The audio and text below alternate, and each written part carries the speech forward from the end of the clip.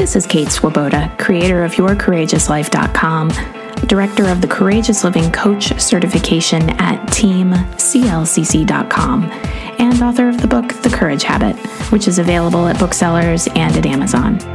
The Your Courageous Life podcast is all about going after what you want and creating and living a more courageous, emotionally resilient life. Might drop a couple of F-bombs, so maybe don't listen with your kids in the backseat of the car. And here we go with today's episode. Hey everybody, it's Kate.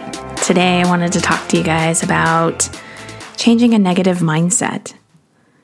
And I realize that there are certain topics in self-help where it's like, well, not everyone is really equipped to change a negative mindset, or not everyone really has the tools. And I've just been noticing that coming up a lot lately, and I thought that I'd start today's podcast by just acknowledging that everybody's in a different place in their path, in their journey. Everybody is doing the best they can with the tools they've got, and I'm assuming that if you're coming here, you're interested in going, what could I change? What could I shift?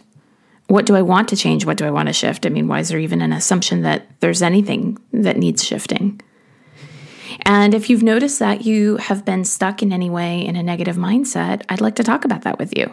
How do we really look at the places where our thought processes, our mindset, our perspective has gotten skewed in a direction that just isn't very helpful, that isn't making us feel very happy, that's leading to ruminative thoughts that just become really parasitic?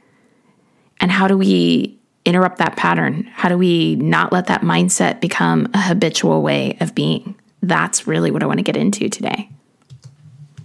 So I'm going to start this out by getting into a bit of a story. So I was in a group where someone within the group was having trouble changing a negative mindset. And as a result, she complained. Everything was pretty negative, and according to her, there was just nothing to be done about it. And at first, I gotta say, I felt nothing but overwhelming empathy for what she was going through. Because I gotta tell you, if you've got somebody who's complaining in your life, if you've noticed you're the person who's complaining a lot in your life, that to me is a symptom of a person's desire to be heard in areas where they feel powerless, right? Like someone feels powerless, so they start complaining. They're trying to get out feelings. They're trying to be heard. They're trying to say, hey, world, something's wrong here. And there's a lot of compassion we can have for that. And in the face of this person complaining, I listened. We all in the group listened. And on it went again and again until I began to notice that when this person spoke up, everyone in the group shifted. And I think that as a group, we sincerely wanted to offer nothing but empathy.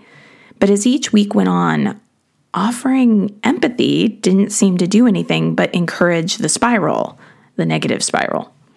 So slowly we began pivoting to questions about what she might do differently in her life, things like that. At which point, she became angry that we dared suggest there were things that she could do. Now, I'll just give an example of how this kind of thing can sometimes show up. So, her sleep was terrible. And so we asked how we could support her, and she told us a few reasons why she thought her sleep was terrible. And then we'd begin offering suggestions that could help. And then she was pretty deftly shooting down each one of them, even though they were within the locus of her control.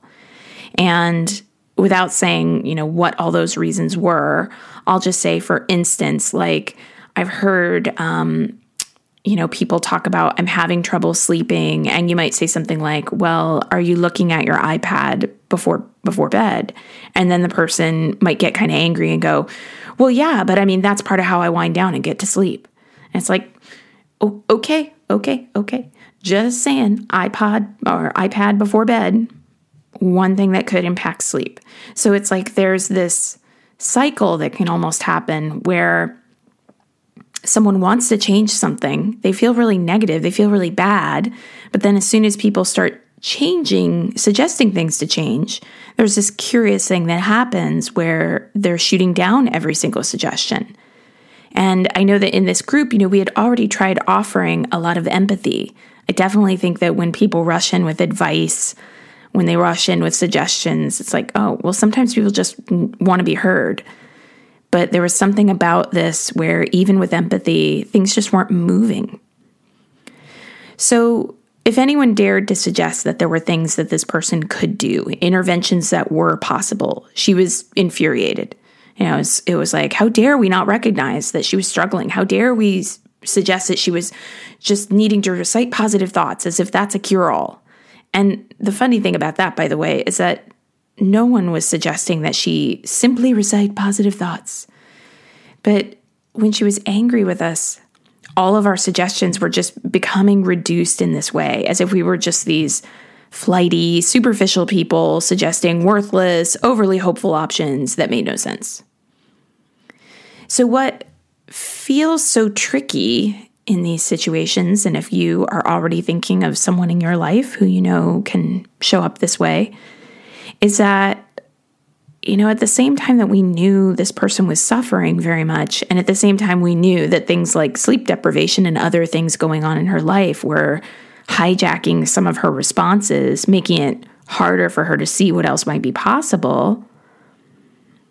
This is kind of a hard truth, but she was also fighting with everything she had to maintain the status quo.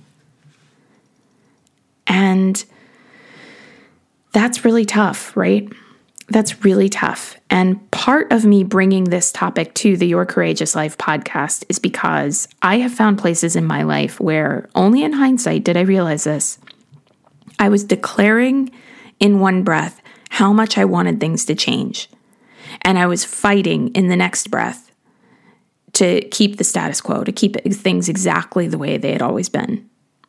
And I'm really curious as to whether or not it's possible that you might be doing that too. It's worth looking at your life because these are the places where we can be held back the most, right? So here's what we know at this time about most aspects of human experience, like happiness and habit formation. So there is a clinical, biochemical, genetic component in which, yes, there is a certain range that each human being is born with. Some people really are actually lucky enough to be born with a clinical, biochemical, genetic component to their makeup that just has them look on the bright side a little bit more, which is great, right? And with happiness, for instance, it's generally understood that about 50% of the happiness you feel is hardwired, as in it's what you're born with. And there's this psychologist, I'm going to try to say her last name correctly, very hard. So I believe it's Sonia Lyubomirsky, Lyubomirsky.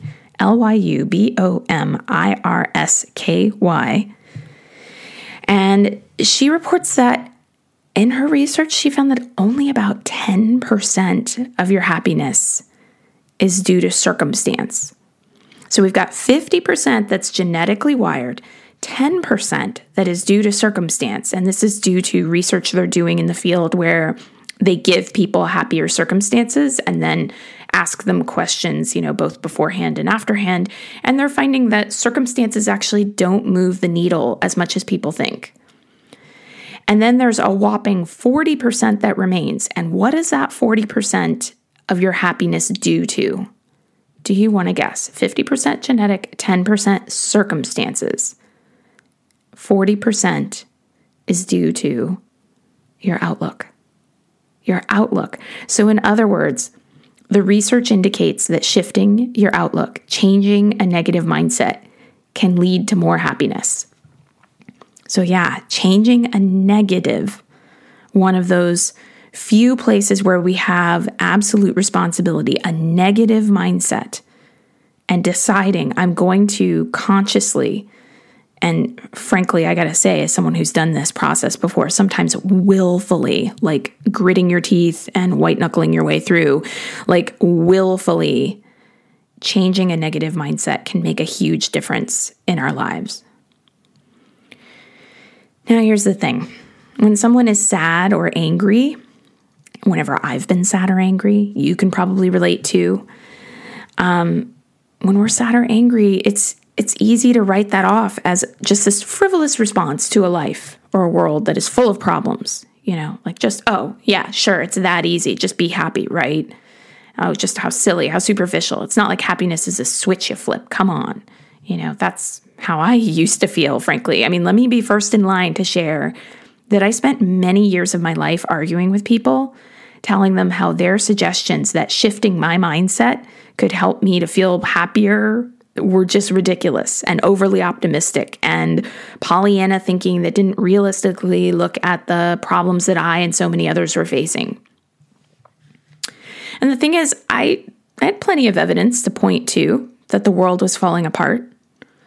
And I had this kind of high-minded idea that it was somehow smarter and more intellectual to maintain this constant awareness of my own or the world's failings, and that people who were happy were privileged idiots who had either never experienced true hardship or who stuck their heads in the sand, refusing to see reality for what it was.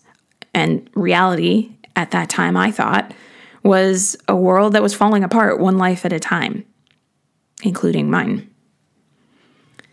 So what was the result of that way of thinking and behaving? Let me just say for myself, the result was that the majority of all people who were in contact with me stopped trying to help. It's kind of like that group that I used to be in. It's like at first there's all this empathy. Wow, this person is suffering. Let me see if I can help. Let me really hear. But when that negative mindset just keeps going and going and going, people get a little tired and they stop trying to help. And that's just the reality of it. Like, sure, there are some people who are pretty saintly who stick in there, but a lot of people decide to move on. And then my world got lonelier. And all of that pessimism and all of that focus on what was so wrong in the world didn't make my life any better. It didn't protect me anymore. It didn't make me feel more equipped to help anyone who is suffering, that's for sure. And I came to see something myself when I was really stuck in this negative mindset. I really came to see that the negative outlook that I was clinging to was this sort of armor that I was suiting up in every day. Consider that for yourself. Like if you're always going to that place where you're going, well, but, you just don't get it when people are trying to help. What could that be about? Because for me, it was about holding on to pessimism. To be pessimistic about what was possible was a way of staving off the disappointment that might come if I were to hope for something and not see it arise. That's painful, right? When you really, really hope for something and it doesn't happen. The challenge for me, for our group trying to help this one member, was that until someone is really willing to reconcile within themselves that A, they've got a negative outlook, not a high-minded, uber-intellectual, I just see reality for what it is outlook, and until B, they realize that they need to change it because it isn't doing anything for them. Unfortunately, until they get to that place, nothing will change.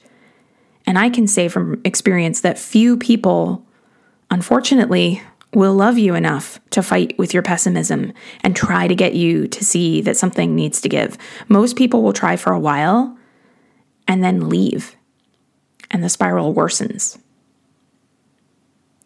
It's actually our job to recognize what we're doing and take off our own armor. And it's our job because we are the only ones who can.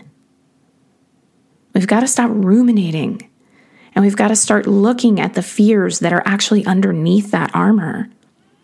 That's where we'll need to get savvy to the fears we've been trying to hold back, such as the fear that things won't work out, that the hope and possible failure of hope could be too much to bear, the fear that things could get worse, the fear that there is no hope. To ruminate on fear is different than really getting curious about and investigating fear. Ruminating looks like, I'm so afraid that things won't work out. It's so hard. And what if XYZ happens? And then it's all worse. And oh my God, I'm so overwhelmed. Curiosity is different. Curiosity looks like, or sounds like, I guess you could say, how interesting. Okay, so I'm really overwhelmed right now. How interesting that I'm so overwhelmed. How interesting that I'm so afraid things won't work out. Why would I believe that? Why would I decide to define my future that way when I can't predict the future? That's curiosity.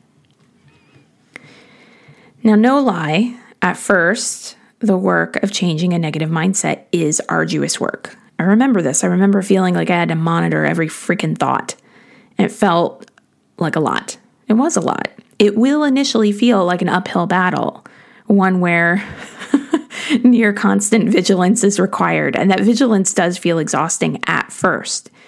And heads up, at first you might fail at it a lot, catching yourself again and again going into this old negative outlook and needing to reframe and needing to reframe and needing to reframe.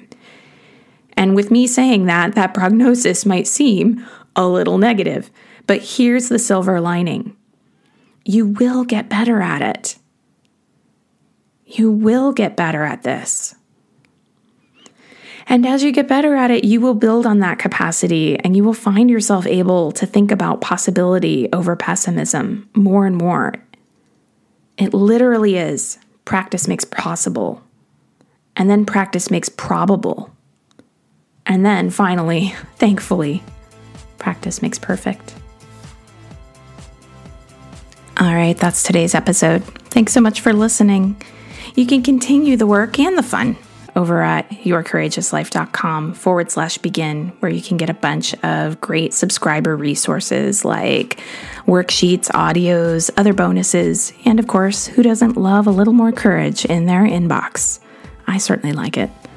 You can learn more about the Courageous Living Coach certification at teamclcc.com. You can find The Courage Habit at booksellers and on Amazon. And we can connect on social media. On Facebook, look for Your Courageous Life, and on Instagram, look for Kate Courageous. So here's to you, practicing a life where you live with more courage that creates a ripple effect of good in the world. Thanks for listening.